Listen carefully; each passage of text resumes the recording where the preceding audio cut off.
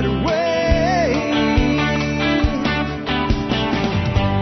You don't have to be another face in the crowd. Well, hi, folks. This is Jack Spirko with the Survival Podcast. Welcome to an episode of Friday Flashbacks. After 15 years and hundreds of interview shows, we decided to run them as flashbacks every Friday, beginning with the oldest of them and going forward. There's a tremendous library of wisdom in all the great interviews we've done over the years, so sit back and enjoy. Whether this is your first time or even your second time around with today's episode, I'm sure you will enjoy it and learn a lot from it. And remember, you can help support the Survival Podcast and the work we do just by becoming a member of the Survival Podcast Members Support Brigade. If you do that, you'll get access to over 70 awesome discount codes on products and services you likely already use. Things like seeds, cannabis products, food storage items, custom roasted coffee, and even cool stuff like ammo and moonshine stills and more.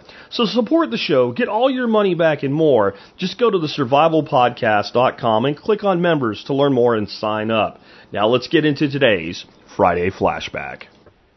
And with that housekeeping knocked out as quickly as I could do it today, and I'd like to introduce Dave Wendell with Bushcraft on Fire. Thanks for being here with us, Dave. Thanks, Jack. It's good to be with you. It's Bushcraft on Fire. And I actually said the first time, and then I said that as I introduced you, and I don't know why I did that. Maybe because I've been going flat out with doing video all day. But I apologize for that. But thanks for being with us. I do appreciate it. Oh, it's great to be with you, Jack, and we're honored to be on your show. You have a great show. We appreciate listening to the shows that you put out, and you've got some great information that people are listening to. Well, hey, man, I appreciate that. Again, I appreciate you being here. Dave, you're really well known in the prepper world for all the video content that you have on YouTube and your website and your YouTube channel, Bushcraft on Fire, right? Can you tell us a little bit about Bushcraft on Fire and the skills that you teach? Absolutely, I'd be happy to do that. I guess we've been teaching, Jack, for about 14 years now, and until just a few months ago, it was more of a private one-on-one thing. And I'm not just a teacher, I'm a student as well. A lot of people call themselves experts. I don't think that we have a place to ever say we're an expert in something. There's always something else to learn. So what we do is share some of the skills that we've learned, and actually some of the skills that we're still learning at this point with people live on videos via Bushcraft on Fire out on YouTube. Actually, Tam told me about a year ago that I should be out there putting YouTubes up. And honestly, I didn't really think that I compared with a lot of these people that put videos up, that I wasn't quite as well versed in the skills as I needed to be. But she finally convinced me in June. We've been up there for about 4 months and put 126 or so videos up now. And mostly the videos deal with all aspects of primitive survival, deals with going naked into the bush with absolutely nothing in your hands, right up to tools and gear. We do some gear reviews. We also do all sorts of different techniques with that gear, for example, tarp usage and stuff. So those are the aspects we go. We also are beginning to branch out into self-reliance as well, and we'll be doing more of that throughout the winter. Very, very cool. And, I mean, Dave, you do all of this on YouTube. You're not, holding any of the content hostage via DVD. And I actually think you could probably put out some DVDs and people would be interested in them. And even the same content that's on YouTube, that may be something you look in the future as people like that, having the actual content in hand and like to support it. But you do it day to day. You don't charge anything for it. And to me what that says is you're passionate about what you're doing. You really want this information to be shared. You want other people to learn. What makes you to do 126 videos in a year, as a guy that does a podcast every day, and I do videos too, but the podcast is a hell of a lot easier than doing a video. There's a lot more editing that goes into that and a lot more technical requirements. To do that takes an extreme commitment. What makes you so passionate? Why are you so willing to not just share the information, but take all these extra steps to make sure that it's available to people? Well, first of all, Jack, it's 126 videos in 4 months, not a year. Wow. we'll probably put another 200 out before we actually get to a year. Our goal is to put approximately 5 videos out per week. So we hope to have 250 or 300 videos up there by the time we hit our 1-year anniversary. The reason, my passion in doing this is simply because I love it. And I have no specific needs, as it were. We live by faith, and all of our needs tend to be taken care of. Not that I'm averse to making a little bit of money on the side. In fact, right now, Tam's working on a DVD that people have been asking with recipes. And eventually, once we get a few more videos out, we are going to branch out to the DVD area as well. So that will be available to people. But, one of the things that I see, Jack, is there's a lot of people out here that can't go out and buy all the fancy gear. They can't afford $700, $800, $900 and to have a course. And one of the things that I got into this, when I got started, there was no internet. There was no way to learn information. There were some videos, a few videos, not very many actually. And there were some books.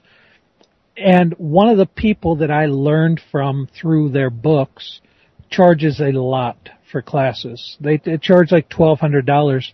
In my head, I just couldn't see the mentality of having 100 students at $1,200 per course and living in the bush. There was a schism there for me. I couldn't understand or comprehend that. You could get a pretty nice hotel room for $1,200 over 10 days, right? Yeah, no kidding, right? And so I do it, Jack, honestly, and it may sound primo or whatever, but I do this for the people. I really care about the people that are out there. There are people that are hungry, and I realize that not everybody can afford to go to high-priced classes, and not everybody can afford to put that kind of money. So I want to get the word out to as many people as possible. No, I understand, and that makes perfect sense, and it's frankly why 90% of the time I do the show in my car, weaving in and out of traffic, because there's a need for this type of information. I focus more on, I guess you'd say, survival at home, and you focus more on survival in the wilderness, but I think there's a huge overlap there, and I think that there is a tremendous need for this information. And a lot of it with me is I look at it and I go, our grandparents pretty much lived this way. And I just really, as I look out at my country and I look at all of the wisdom that we've lost, I just feel like, well, if you know anything about it, you need to be sharing it, you need to be putting it out there, you need to be putting yourself out there, and you need to help other people. And I just see a lot of that in what you're doing, and it's really refreshing to see other people with this same view, maybe coming from a different angle, but with the same intent. So, man, I appreciate what you're doing, and I completely understand what you say when you do it for the people. Well, we appreciate that, Jack. And, you're so true in what you said that back 50, 60, 100 years ago, everybody lived this way. We've become a very fat society. We've become a very reliant on other people type of society. And so we need to get away from that, especially if some crisis were to happen. Once that a crisis such as Katrina, for example, a few years ago back in 2005 happened, there was nobody to lean on. And if you didn't know what to do, you were in a lot of trouble. And those kind of things can happen in our life. But, I wanted to touch on one other thing too, Jack. When we started, we wanted to do it for the dissemination of the viewer and the information. But our viewers have incredibly touched our lives. We think, hey, we're out there doing something to help other people. But the responses that we get, the trust that we get, that makes it all worthwhile. These people, I think we've got about 1,700 subscribers now in 4 months. And most of our subscribers totally stand behind us, and we cannot tell you how much we appreciate them. I'll be honest with you, there's times when we feel like giving up, where we don't want to do it anymore, where it just gets to be too much, where some of the negative comments come in. And it's not for those people that we're doing it. It's for the people that are hungry and the people that say, hey, we really appreciate what you're doing. Man, I understand that 100%. And I recently listened to an interview that you did like a week ago. I can't remember the name of the website that was on. It was a podcast. You want to throw out a plug for them since my brain just twigged out? What was the name of that show you were just on? Jack, I'm going to have to go back and look at it. They had called me and said, would you be interested in doing a podcast? And I said, well, I can do that.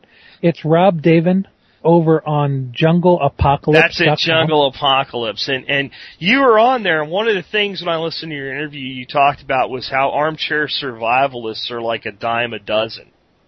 And I think those are the people you're getting the negative comments from. To relate this, I did a video, I don't know if you saw it or not, but it's on my channel, and it wasn't really a video that was planned. It was like my truck broke down in the middle of nowhere. And I thought, instead of being all mad about this and angry, it was the 4th of July, it was like 105 degrees out, and we were waiting for a wrecker to come tow the truck away before we hiked it back to our kind of our bug out location. And we did a video about it, and I had like 20 or 30 people. I just deleted all their comments. They were telling me how much of a non-survivalist I am because they didn't black out my license plate. Right? And my thought was, I drive my truck through a city of 6.2 million people every day. So I just don't really see the point, but I know where you're coming from there, and it does get hard, but if you care about people, you keep doing it because, like you said, you're doing it for the people that take the information and make it their own. And I don't think either one of us claims to be right about everything anyway. We put the information out there. We tell you the way we see it. And then you expect that the person that takes it makes it their own and kind of runs their own plan with it, wouldn't you say? Absolutely, Jack. In fact, you said a couple things real important. Number one, you don't have any privacy, so there's no sense pretending like you do. I saw this guy who put up a YouTube about all his food and how he's storing and prepping, and somebody actually on a forum I'm on went out and found this the guy gave too much information. They found his address. They actually found a Google shot looking right into his garage with all his food preps there. So you can maybe make a mistake that's really, really bad, but I mean, who are we really hiding from? The government has your license plate already. They know who you are. Correct. And so, we're not here against the government. We're here to try to stand behind the government as much as possible and to just prepare if emergencies or crises would happen.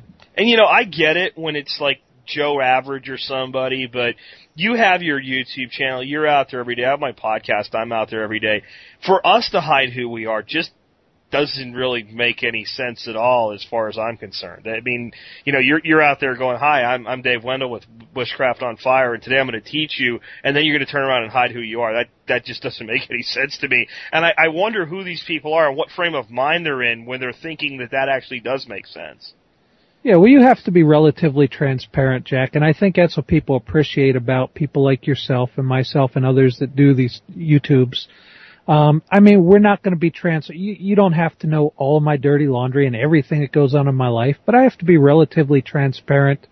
We've done videos where we've shown our land and our gardens and different things, and people have got to know us personally. But that's important. If they don't know us intimately and personally, then do they really know us? And that relates back to those armchair quarterbacks or bushcraft survivalists or whatever you want to call them. They hide behind a nick somewhere and they're not out there. They don't talk to the people. They don't get to know the people.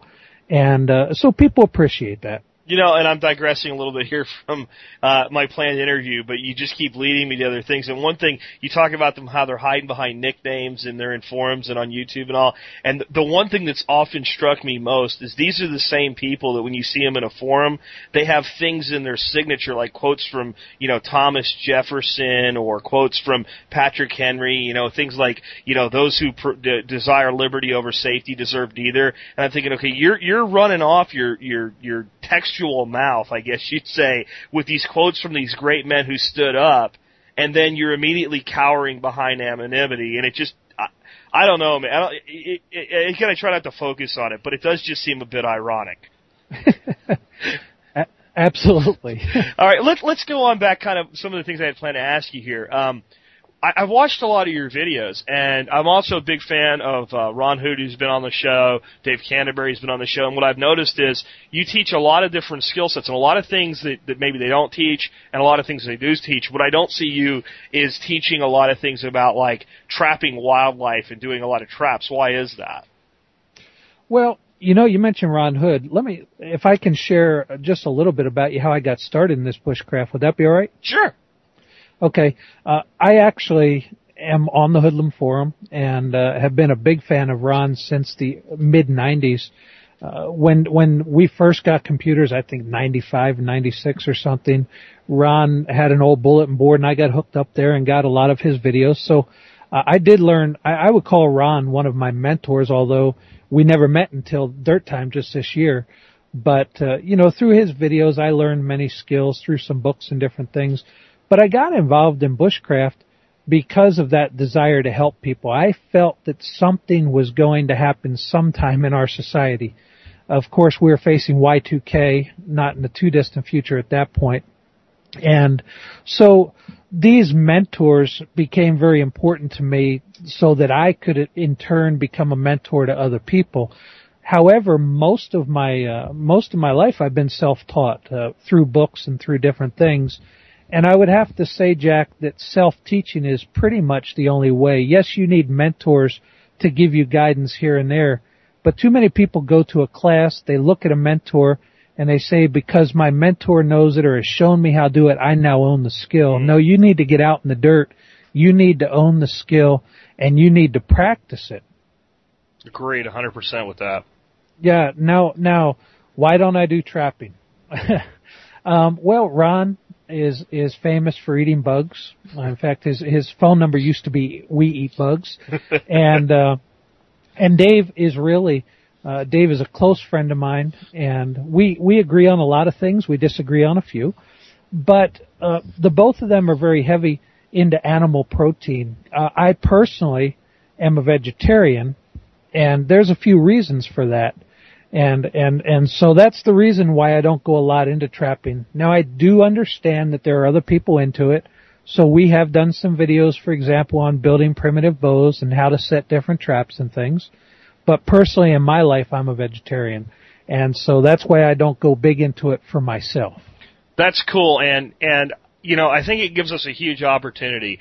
One of the things I've gotten a lot of questions about, and if you ask me how to do this with the ability to store food or procure food from the local supermarket and what have you, I can put together a very protein sufficient diet with that type of allotment. But what I've been asked about by my audience, and I've never been able to give a really good answer to this question, maybe it's just because since I don't have to deal with it, I haven't done enough research about it.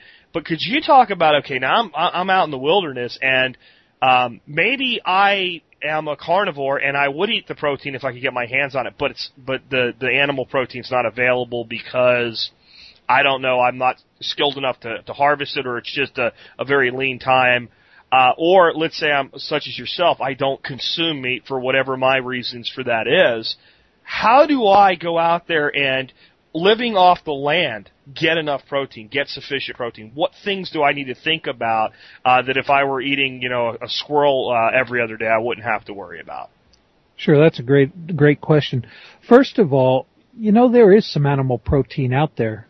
But as you said, Jack, there may be times when that animal protein is not available to you.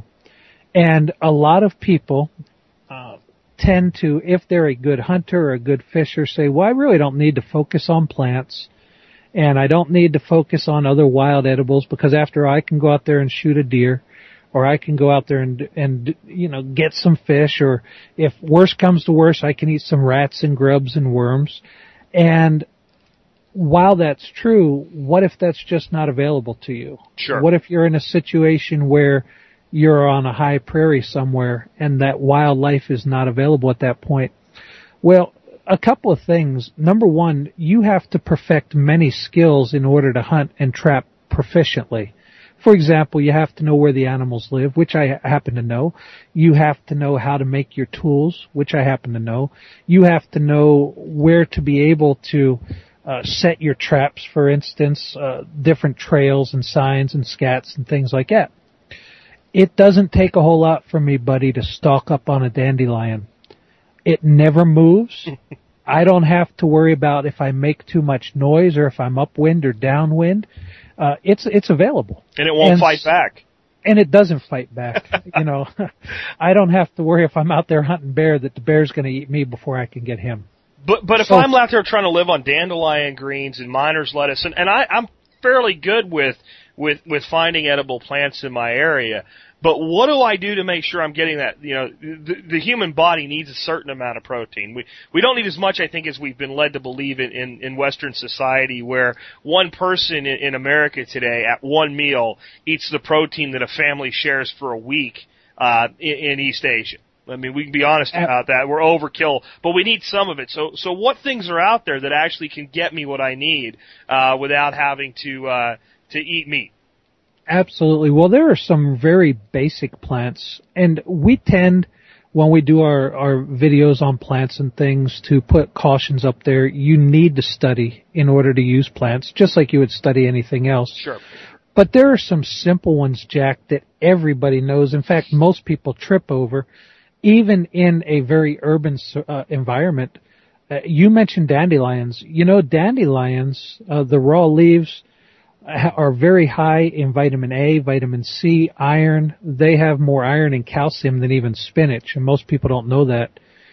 They're also very high in protein. Lamb's quarters, again, very, very high. In fact, it's one of the highest wild edibles in protein, as well as vitamin A and calcium and a lot of other different minerals. And I actually love to eat lamb's quarters. I actually have gone as far as I actually grow lamb's quarters intentionally in my backyard.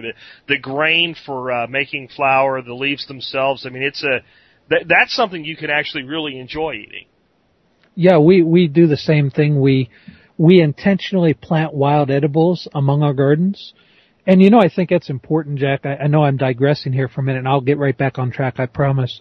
But if something would happen where somebody would come in and burn our crops, sure, for whatever reason, or they just disallowed us to get any more seed that was heirloom seed, and so we had no seed. If I have wild edibles around, they just look like weeds, sure. And so these things, it's good to know them, because there may be a point in time where you're on the move for whatever reason. Yep. Where you're not in your home locale, and you've had to bug out for whatever purpose. The people in Katrina had to bug out. They had nowhere to go. Well, it's good to know different edibles that go across the boundaries if you can't carry your stockpile with you. So after that digression, I go back. Nettles is another thing. People have, many people have heard of nettles. Many haven't. Nettles are, again, very high in protein. Then you have your things like nuts, and in the nuts I would also include what is called groundnut or sedges, and most people are familiar with acorns. There's a big four that we teach that will pretty much keep you not only alive but pretty well flourishing. So many of these things. Fiddleheads is another really good one that's very high in protein, and are, if prepared properly, are very, very healthy for you. They're very good for you. Cattails, chickweed is another one that's very high in protein. Wild garlic or wild onions. And again, these are things that people literally step on in their backyard because they don't know that they're there. Mm-hmm. And they go out. It's funny because we go to the grocery store and we spend $150, $200 a week. Some people are much higher than that. And we buy all these foods that are prevalent right in our backyard if we would only take a minute to go out there and look for them. And the wild garlic is another one of those things. I think if you haven't tasted wild garlic, you almost don't know what garlic really tastes like.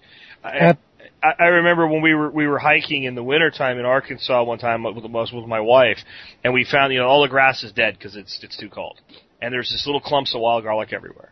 So I started pulling it out and showing it to my wife. Well, we cleaned some of it off, and she was eating it like it was candy. And this is a person who, it took me a while to get her into this stuff. You're lucky with Tam, and she's into this stuff. Like, I had to, like, really force it, but this was one thing that, like, the smell alone made it palatable. It's an amazing thing sometimes to think the stuff that's just sitting there if we would just look for it. Absolutely, and we're very blessed. Our whole family is pretty much involved in bushcrafting. We do it together as it's not even a chore, it's fun. We just enjoy it. I mean, we live in the middle of nowhere, and so we live in bushcrafting, but one thing people don't understand is that we tend to buy all these things from the store. They're been leached of their vitamins, their minerals, and the wild edibles have much more in them than the things that we would buy at the store as well. And my understanding is that, let's say that I'm buying organically grown green beans, right? But they're organically grown in California. And the guy that grows them does a really good job. And then they get picked, and then they get shipped out here, and it's been maybe 4 days, right? And they were really a good product when they were picked, but they spent 4 days in transport, 2 days at the store. Then I go buy them today and cook them tomorrow. Even if they had a good nutrient profile, they've been extremely depleted. But if I grow those in my backyard, or if it's a wild edible, and I harvest and cook immediately, I lose almost nothing, especially if I eat it raw. I lose almost nothing of what was available, straight out of the ground into the plant and designed, honestly, to be consumed. And you said this guy grew it organically in California. To my understanding, if it came out of California, it's no longer organic anyway. Because they're going to spray it, and then it gets waxed and everything else to make it look good and have a shelf life. So, yeah, it's much better if we can get back to the ease of it. You mentioned Dave before in his trapping. When Dave was here, we went out to California to dirt time, and he stayed at the house one night, and we were just talking and chewing the fat a little bit. And he looked at me and he said, "I'm going to put you on the spot." He said, "You have nothing around to eat except the squirrel. Will you eat the squirrel?" And I said to Dave, "Dave, what's the squirrel eating?" That may be the best answer to that question anybody could ever come up with, because a squirrel cannot survive on oxygen alone, right? He has to have something that he's consuming, and I think a squirrel's actually something we can learn a lot from. I'm actually working on a book right now on managing land for squirrels, as obscure as that sounds. And what I've learned is that we think about squirrels eating nuts, and they do, but nuts aren't available year-round. And a squirrel, if you watch a squirrel, he'll show you a lot of the things that you can eat. And almost, and I say this carefully, almost everything a squirrel can eat, you can eat. And there's one thing you can't. And squirrels will eat a destroying angel mushroom, and it won't kill them. And I don't know how they pull that off, but I've seen them do it. And you definitely don't want to eat that mushroom. But just about anything else a squirrel eats, we can eat too. Yeah, let me put this disclaimer in here. As much as we love wild edibles, and we actually did a video on a fungus that we picked up. It wasn't a mushroom proper, it was actually a fungus, which is a differentiation there. We stay away from mushrooms, and we tell people to stay away from mushrooms because it's just too much risk. Mm-hmm. In one of his videos, as proficient as he is, Ron Hood accidentally ate the wrong mushroom. Wow. He was gathering some morels and ate a false morel with it, and he got very sick, and he kept it on the video, but he got very, very sick, and mushrooms are a good thing to stay away from. But, Jack, when you look at most of the foods that most people eat, and when I say that, I say cows, sheep, deer, elk, any of those kind of foods, which are the most prevalent of the meat foods that we eat in the United States. Ask yourself what all those animals live off of. Sure. Not a one of them are carnivores. And so, I mean, again, it's a personal choice for me. I don't push it on anybody else, and I respect other people for where they want to be. But it's good to at least have your eyes open to the vegetable and the wild edible aspect out there, because there are so many things available. That's why I call you a tolerable vegetarian, because some of them are not so much. But I'm actually with you. I'm big on eating a large amount of vegetarian matter in my diet. I love meat. not going to give it up. But I get the other side of it. And with that kind of moving on, I'm huge into gardening and permaculture. I mean, that's one of the things that I'm most known for. And then on top of that, I do something absolutely insane crazy because I'm growing fruits and vegetables and nuts and all these great things. And then I go out of my way to actually do additional things to attract wildlife to my property. That are actually, I mean, always sooner or later they're going to consume some of the food that I had set aside for myself. But to me, the system's not complete if I don't bring wildlife in. And what I found is my gardening, my permaculture efforts, my wildlife attracting efforts, they bring me this kind of a centering piece, and they also bring me a lot of knowledge. And I've heard you mention things like that. What do you think about that?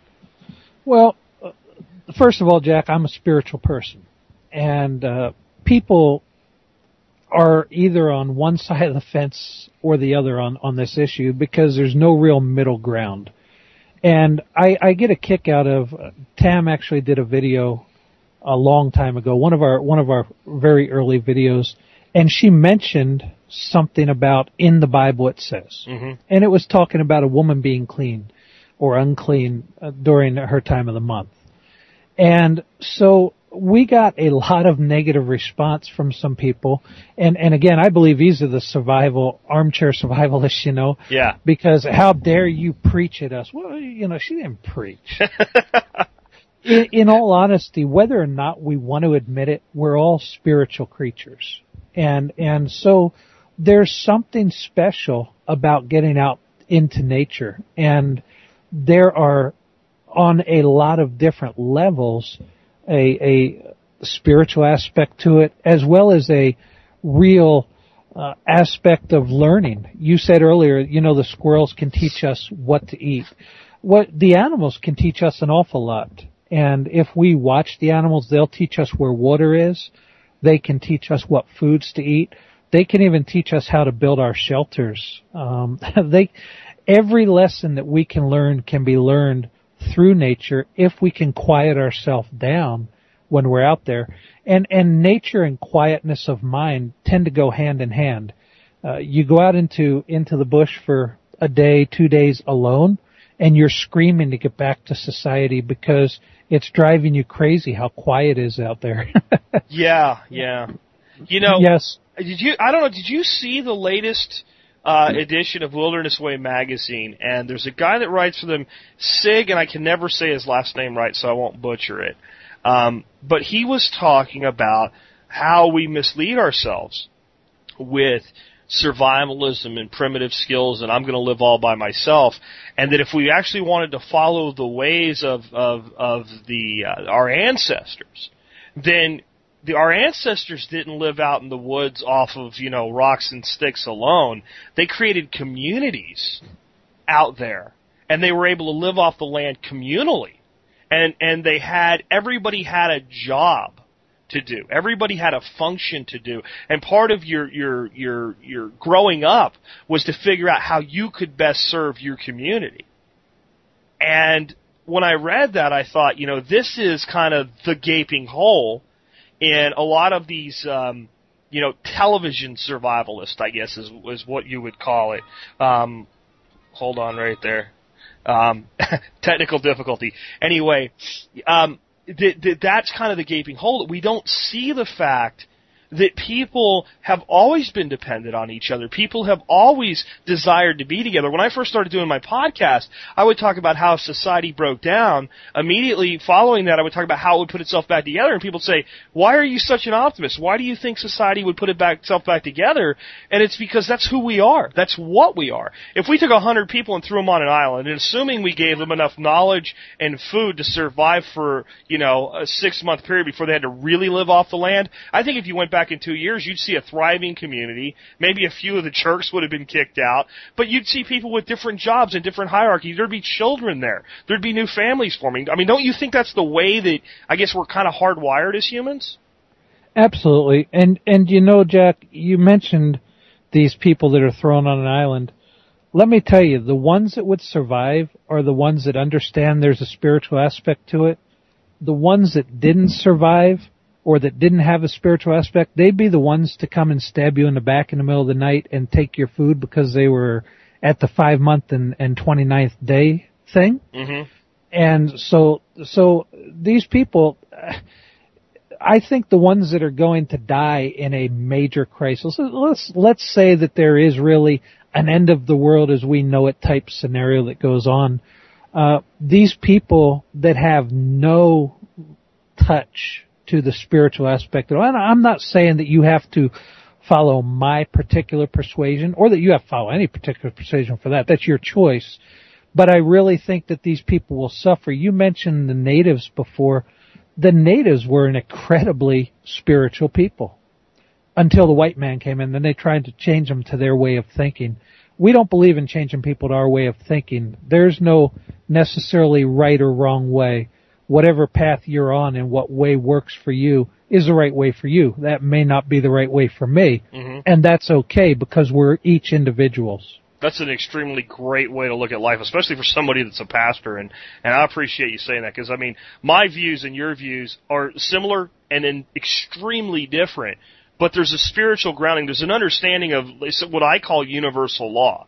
You give, you get. People call it karma, people call it the golden rule.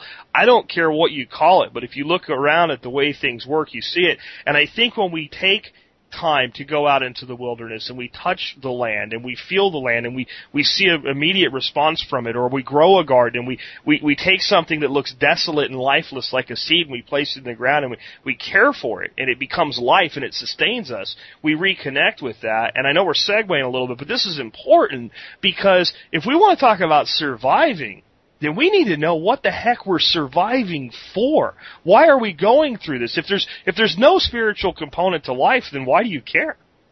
That's right. And you'd be surprised, Jack. You said that we probably differ very greatly on some things. You may be surprised. Oh, that'd be cool. We'll go into that at a later time. Let's keep things running here, though. I know that you really focus on bushcraft and, primitive skills. And but you also do see a lot of value in, I guess, what we would call in the modern scheme of things, prepping. Why is that? What are the things out there today that you're most concerned could interrupt our daily lives? Well, there's so many aspects. We already mentioned the end of the world as we know it scenarios. In reality, that may affect us. I mean, if there was something that came overhead, an EMP or something, it would certainly turn our world around. And we have grown, again, I mentioned earlier that we've become very dependent on other people. We've also become very dependent on things like electric. We've become dependent on things like somebody else coming to fix something for us. Prepping and self-reliance is what I refer to it as. It goes so far into so many things. We put a video up the other day, something I had never done before, and I actually did it really wrong. But my supporters were very kind to me. I put some tile up underneath of our wood stove. I should have done it 2 years ago now that we did it because it's increasing our heat out source and everything else. But we put some tile up on the floor and on the wall, and it was something that I learned to do as I was going. We got the job done, but as I understand, I didn't use the right tools, and I might have mixed things a little bit differently than other people. But you know what? Through it, I learned. And I became a little more self-sufficient that I don't have to hire somebody to come do my tile and grout. We came out here on our land about 4 years ago. We've built our entire place out here by hand. I'm not a builder. I'm a pastor and a bushcraft instructor. But the lessons that I learned from this helped me in my bushcraft, and the lessons that I know from bushcraft helped me to learn how to do this. So prepping is really, really important.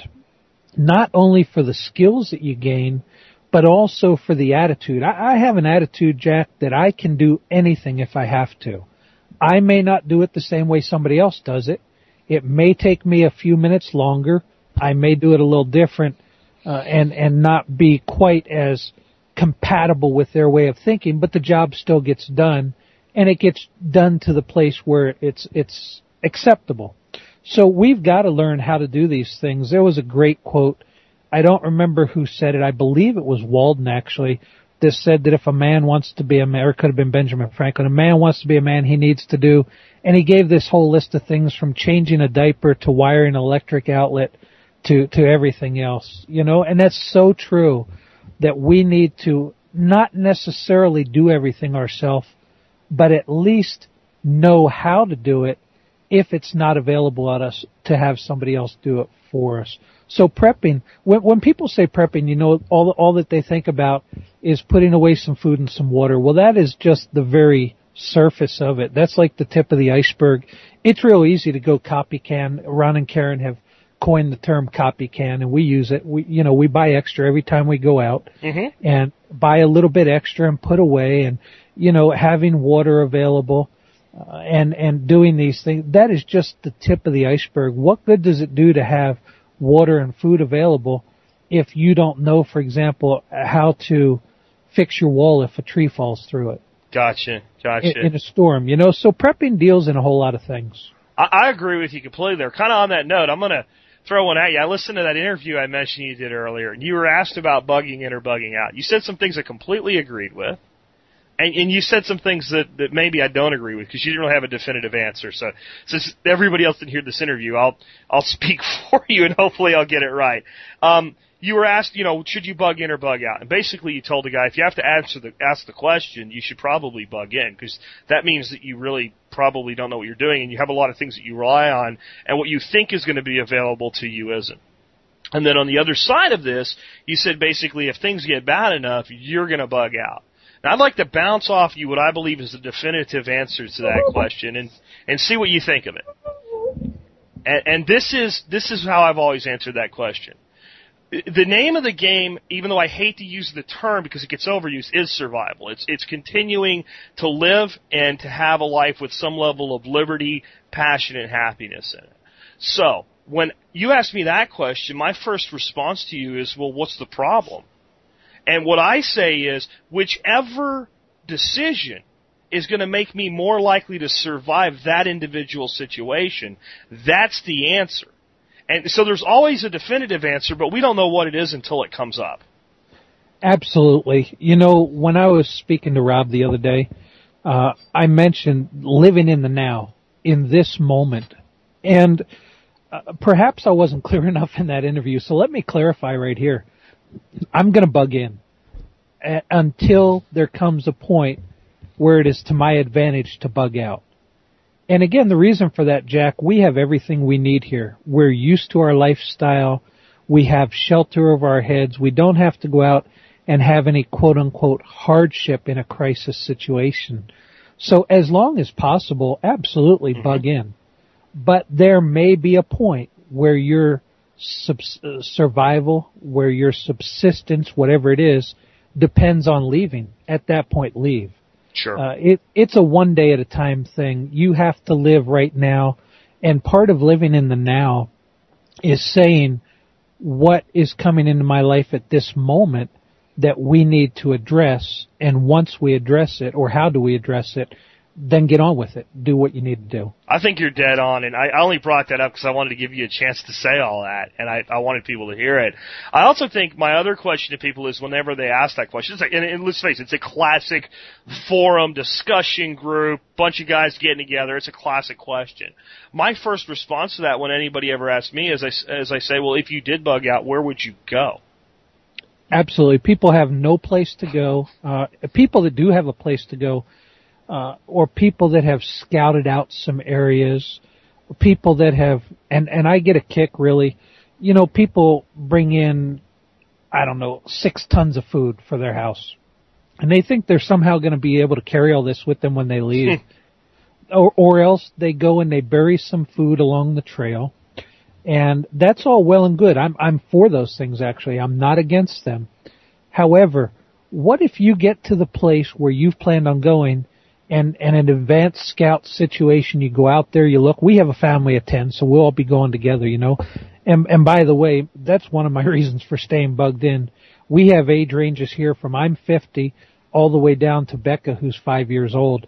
That's a really big age range to try and take out into the bush, to keep quiet, to have everybody do whatever is necessary. But if we have to, we know how to do it.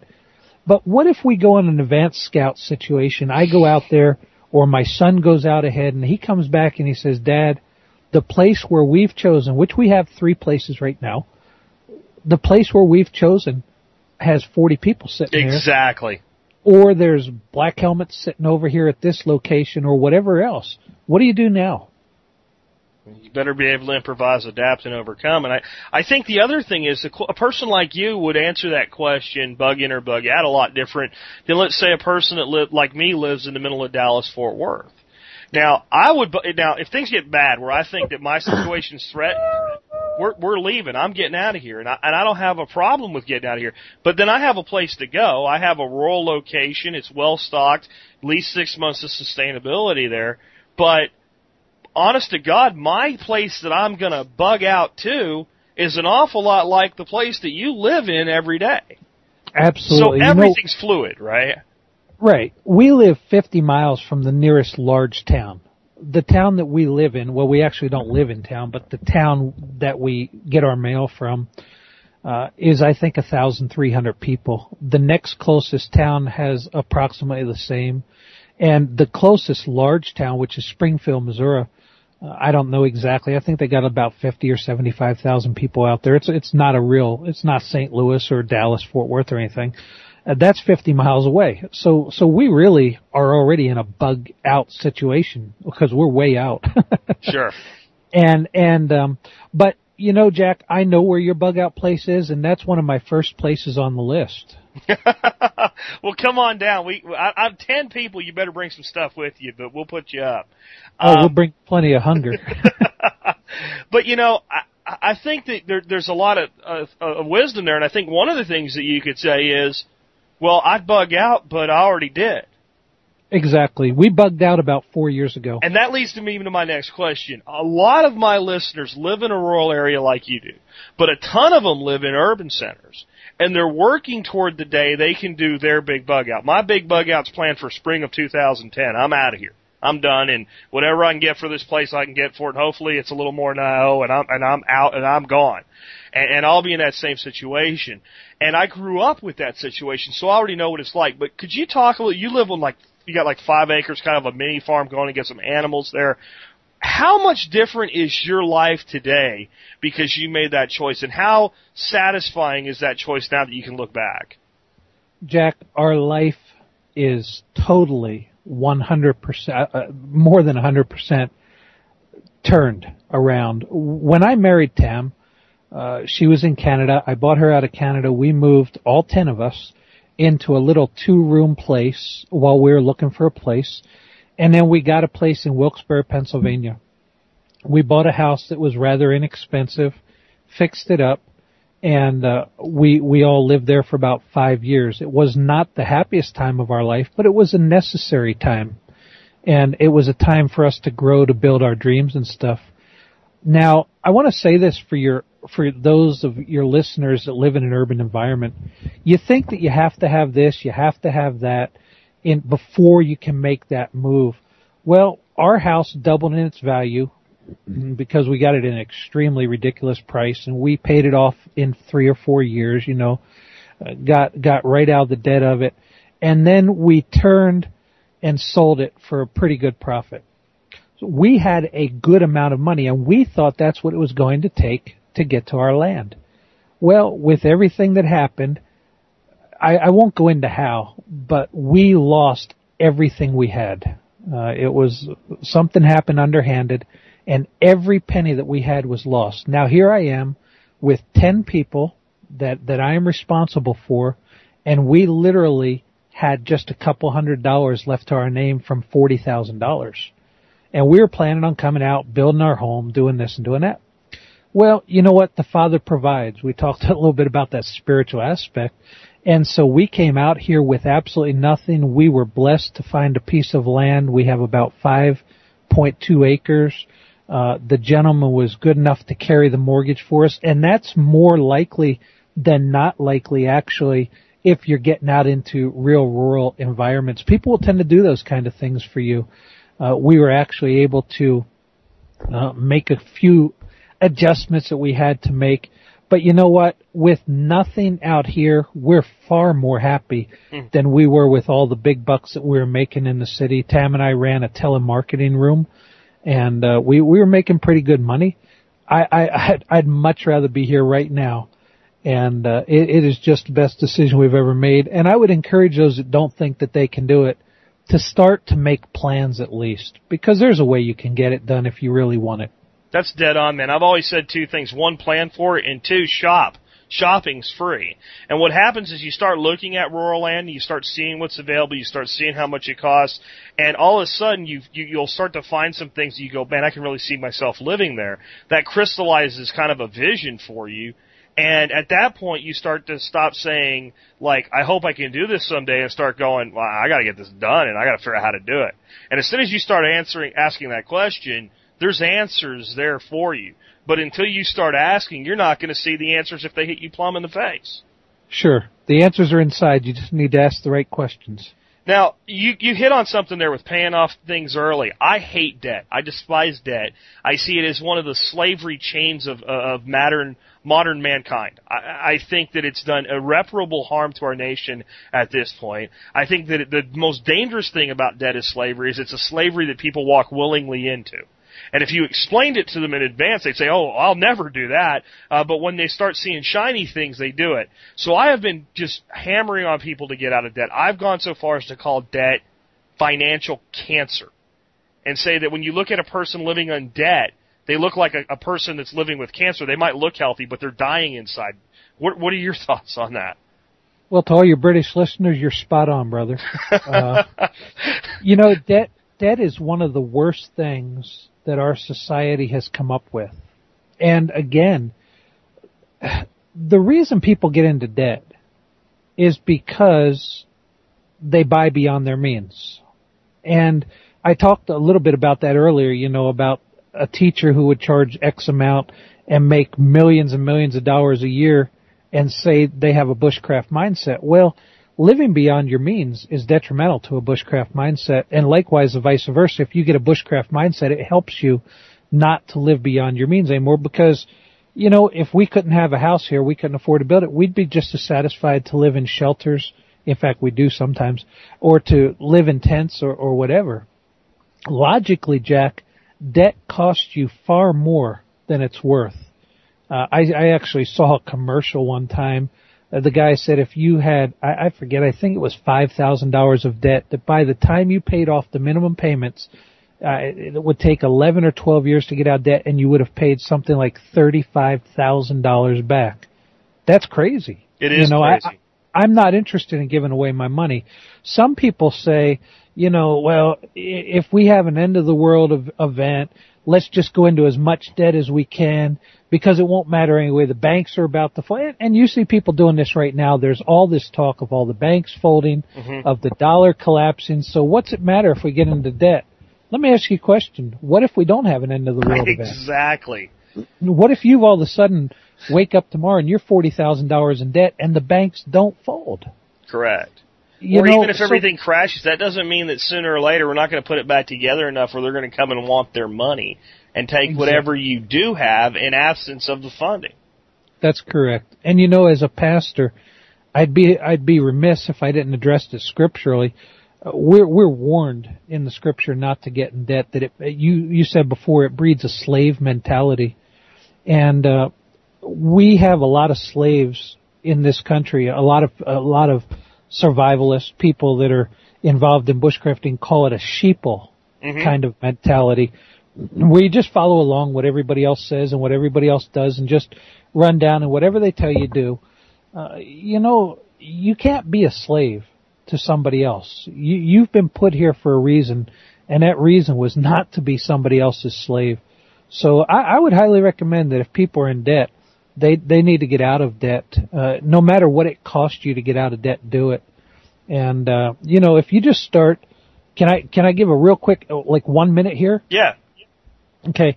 I actually counsel on debt in the ministry, and the easiest way to get out of debt, let's say you've got a $500, $1,000, and a $5,000 debt. If you take everything you can except for the minimum payments and a couple extra dollars every month and pay off that $500 debt, then all of a sudden you don't have that hanging on you, and then you can apply that and whatever you were applying to that to the next debt. You can get out of debt in just a few. We had one lady actually that applied this to her life, and she had $74,000 of debt that she got out of in less than a year. You're to nail you as a preacher, preaching to the choir here, brother, because we talk about that very methodology here all the dadgone time. That's exactly how to get out of debt. I usually give props to Dave Ramsey when I talk about it and say he didn't figure it out, but he made it famous by marketing it well.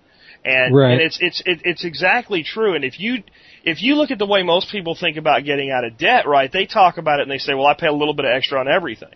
Well, you're taking your power and you're dividing it up. When you do the things you just talked about, you're taking all of your power, you're picking one problem, and you're focusing on it. And as soon as you eliminate it, you're increasing your power, and then you just turn that like a laser beam on a problem, too. And from what I've seen on studies on this, people, no matter what their income level or debt level is, within 7 years, they've not just paid off their debt, they've paid off their house. Exactly. And Jack, that's the exact same mentality you have to have in every area of your life, including bushcraft. You know, if I'm out there and I need this, that, this, and everything else to get comfortable or to get situated for the night, I need to have priorities, and I need to focus on one thing at a time. I cannot go out and get firewood and go over here and build a shelter and pick food all at the same time. Sure.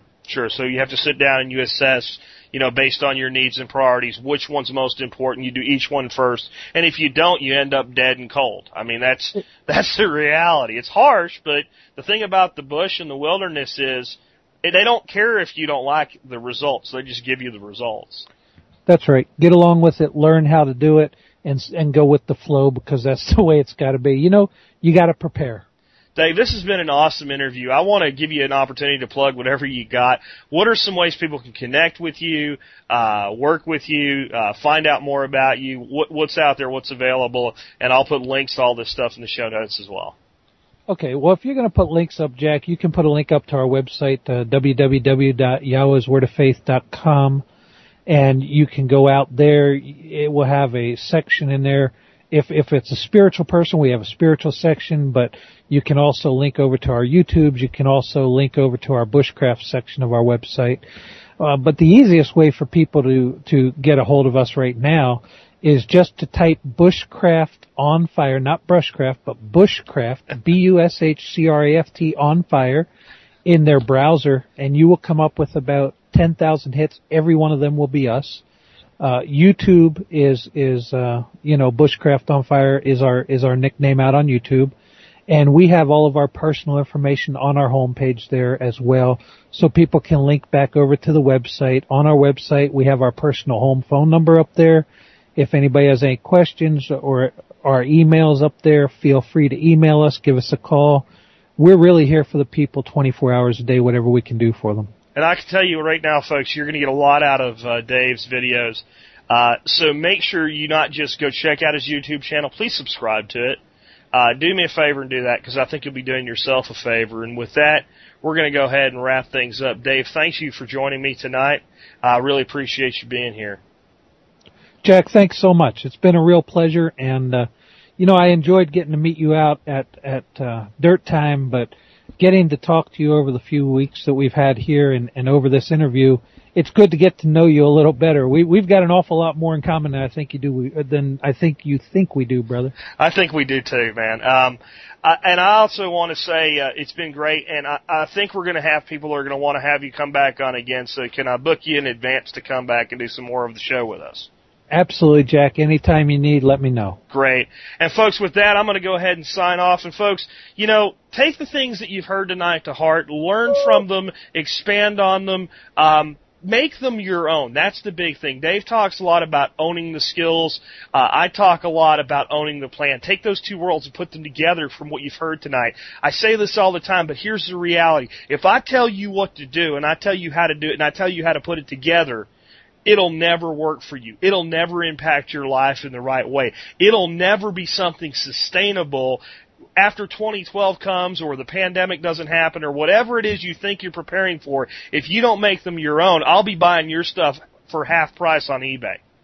But if you take and you make this plan your own and you slowly, methodically work through a process that leads you to a way where you're living your life better if times get tough or even if they don't, that'll stay with you for the rest of your life. You'll be debt-free for the rest of your life. You'll be prepared for the rest of your life. If times get tough, you'll be able to handle it. And if times don't get tough, you're going to be happier than the people around you that lulled themselves into a false sense of happiness and into a debt slavery. And that's as blunt as I can put it. And with that, this has been Jack Spirko and Dave Wendell with another edition of the Survival Podcast, helping you figure out how to live that better life if times get tough or even if they don't.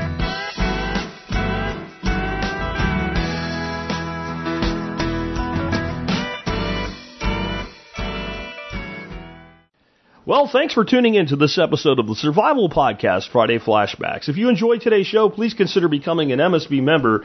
Just go to thesurvivalpodcast.com and click on members to learn more. You can also support our show by going to TSPAZ, that's TSPAZ, tspaz.com, anytime you shop online. And while you'll support us no matter what you buy, you will find over 500 reviews of items I have personally tested and vouched for. And to stay in touch with us and never miss anything, follow our channel or our group on Telegram. You can find links to that and all our social media options. Just go to thesurvivalpodcast.com and check the show notes for any episode.